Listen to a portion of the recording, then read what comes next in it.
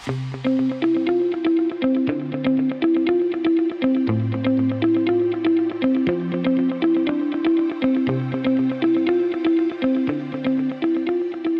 is going on, everybody? Welcome into another edition of the Daily Energy News Beat stand-up here on this gorgeous Tuesday, May 9th, 2023. As always, I am your humble correspondent, Michael Tanner, coming to you from an undisclosed location here in Dallas, Texas. Stu is out on assignment today, so I am going to rock a solo show, but the show must go on, folks. There's too many stories for me personally all to cover, so I've nailed it down to what I think really lays out a good overview of what happened today, guys. Appreciate you sticking with us. First up on the menu, Greek tanker owners dominate Russian oil trade. Fascinating article, really overlaying how all of this Russian oil is getting moved around. And then next up, a very interesting article talking about how there are now 5 countries who have been labeled launderers of money for Russia by the Center of Research on the Energy and Clean Air Act, specifically because of their imports of Russia. The title of this article is "These 5 countries are laundering Russian oil and selling it to the West." A great deep dive into what's going on, who's buying all of this crude oil, this Russian crude oil, and where is it all going. And then last up, a quick view at the U.S. energy workforce. We had some interesting data drop today from the Bureau of Labor Statistics that I think did help oil prices, is if you've noticed. But specifically, we saw U.S. oilfield service jobs increase to its highest level since March 2020. We'll kick it over and do a little bit more of a finance roundup, cover specifically what happened in the overall markets today. We did see some new labor statistics data drop, which showed that strong job numbers seem to push off an imminent economic recession, or so that's what the headlines will tell you. We did see oil oil prices jump 70 to 96. Natural gas still trading about $2.22. And then quickly, we have an IR guy of the week over at Devon. They're going to announce their earnings, today as you're listening to this. But they have an interesting headline that I think qualifies for an IR guy of the week. And then we will let you get out of here and start your day. But before I dive in, guys, remember all of these articles I'm about to cover are courtesy of the world's greatest website, www.energynewsbeat.com, the best place for all of your oil and gas news. Hit the description below. The team does a great job of making sure that all the articles that we cover are located down there. You can contact the show, questions at energynewsbeat.com. Dashboard.energynewsbeat.com, the best place for all your data and energy news combo. Get it while you still can. You never know where that might go away or go behind a paywall or whatever. So I appreciate it. Go to dashboard.energynewsbeat.com. Tell us what you think, and we'll continue to push that. But enough of the pleasantries. Let's go ahead and dive in to kind of this first set of 2 articles, which is really surrounding the Russian oil trade. And first, I think it's helpful to start with, the first article is these 5 countries are laundering Russian oil and selling it to the West. And what this article does is identify China,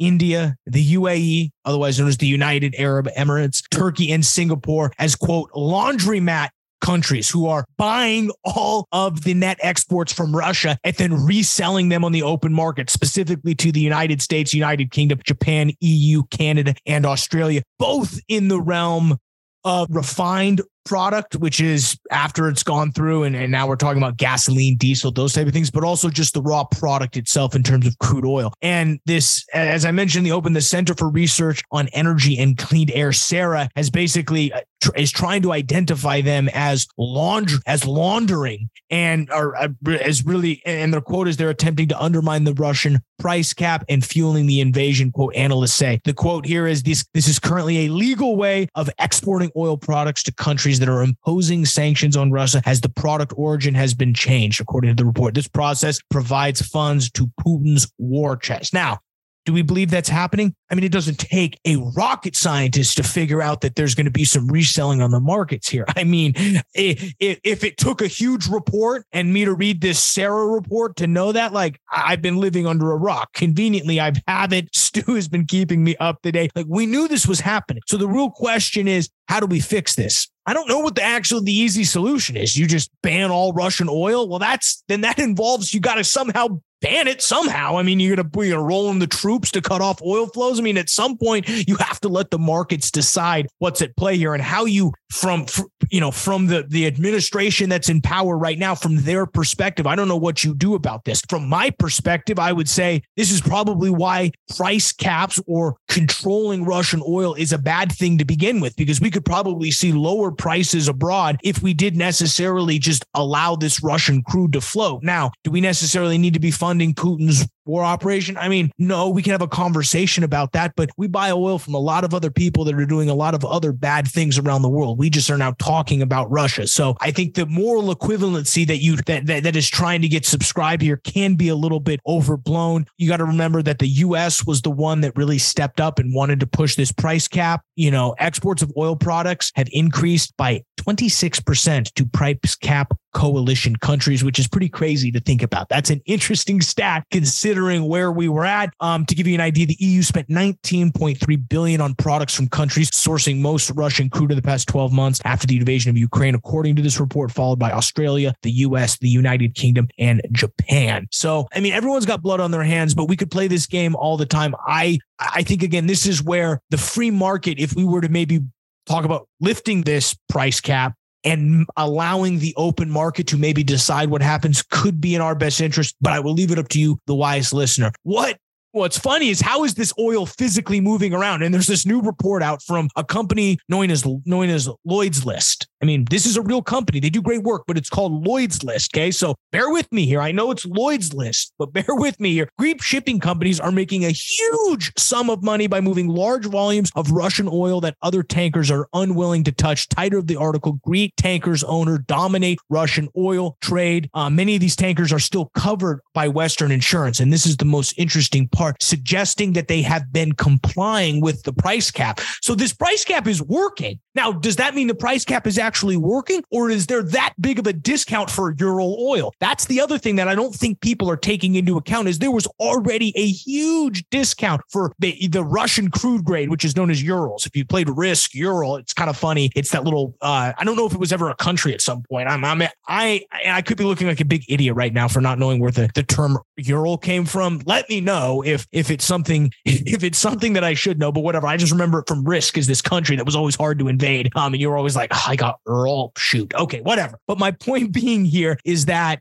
these Greek tankers are complying with the oil price cap. What does that mean? Does that mean that they're abiding by the price cap? No, it's just that's Russian oil on the open market is trading below. So a lot of this Russian price cap, what we've talked about in that first article, is just posturing. And so it comes back to, people just don't want Russia to be able to export oil. And it comes back to a much more geopolitical conversation of who controls what other people should do. And I don't know if there's a clean answer to that, but Greek shipping companies have their hands full in all of this. TSM tankers, Eastern Mediterranean, Dynamico tankers, and Mivera Maritime are all included in the list for proposed sanctions. Because guess what's happening? Basically, Ukraine has added all of these firms to a list of international sponsors of war.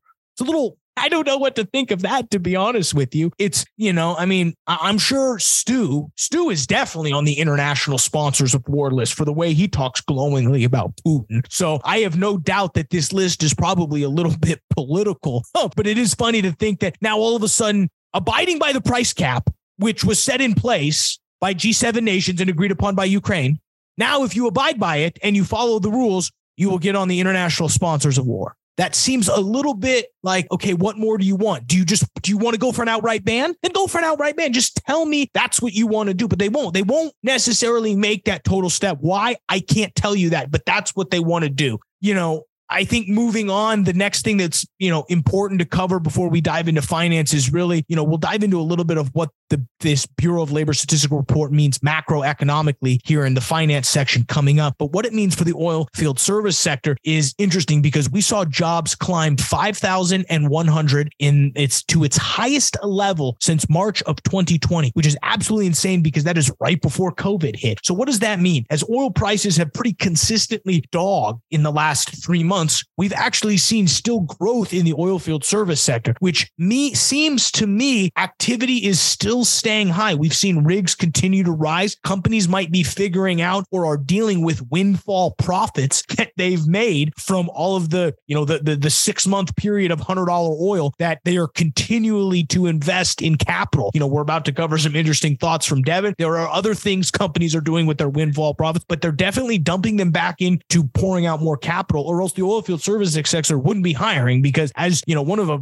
very good proxy for how the industry is going from a spending level is how many jobs in the oil field service sector. There's the Energy Workforce and Technology Council CEO Leslie Breyer. This April jobs increase are significant and show the resilience of our sector through a slowing overall economy. Do I necessarily agree that it's a slowing overall economy? She's right, which is, I guess I do agree with that. I think we're headed off to a little bit more of a cliff than anything. But good for the U.S. oil field sector. Love to see jobs keep going. It's probably time. Let's go ahead and shift over to finance. From an overall market standpoint, S&P 500 stayed fairly flat at about 0.05 percentage point. NASDAQ saw a 0.25% drop. We saw Palantir announce earnings today. They were up 25 percentage points after huge revenue beats. Oil trades up to 72.96, really off the back of what I mentioned was a very good Bureau of Labor Statistics report, or as Reuters would tell you, a healthy jobs report. And we were up a little over about 4% on that number, even though,